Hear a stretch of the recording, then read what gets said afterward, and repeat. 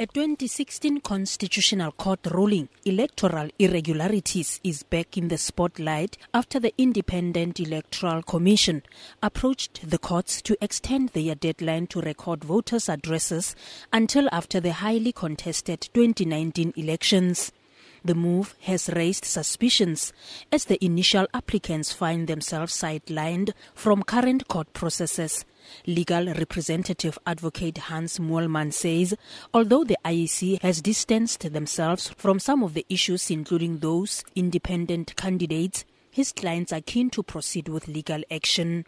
What we have now received is an application from the IEC for an extension of that deadline, meaning that the suspension order should be extended so as to give them more time. But that's the secondary relief they're asking. The primary relief they were asking for is that the suspension order be suspended up until after the general elections in 2019.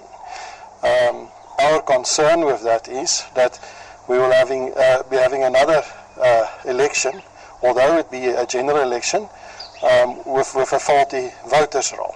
With the highly contested 2019 elections just around the corner, political experts say the IEC faces a tough challenge in its effort to maintain its integrity. Professor Andre Duvenhage elaborates. I think it is going to be very dangerous. I believe that parties and other groupings are going to question the results, and then the IEC must provide the necessary verification.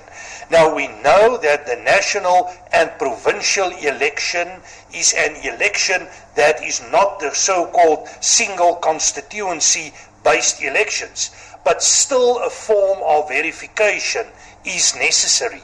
Otherwise, you cannot control people voting.